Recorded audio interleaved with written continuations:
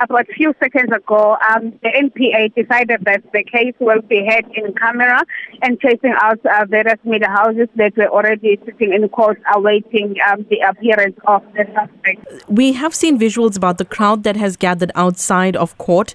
What is the sentiment coming through from them? Because we're seeing two different groups. The protectors, referring to the accused, are not criminals.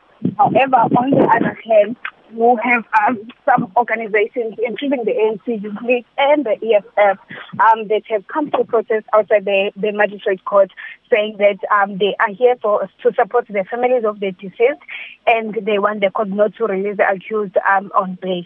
So two different groups, one for and one against, what is currently happening at court. There has been already some racial tensions with regards to this specific case. Have we seen any police deployment in and around the court today? As early as 8:30 this morning, when we arrived here in court, we were greeted by various police agencies, including the SNDF. Even inside the courtroom where the accused are to appear, they are heavily armed police, monitoring the proceedings. And also, the police are having their hands full, trying to make sure that these groups are meters apart, separating them. In between them, they are heavily armed police that are monitoring these two groups as they are. Some of them are singing and some of them are standing just with, their placards to send their support to the accused.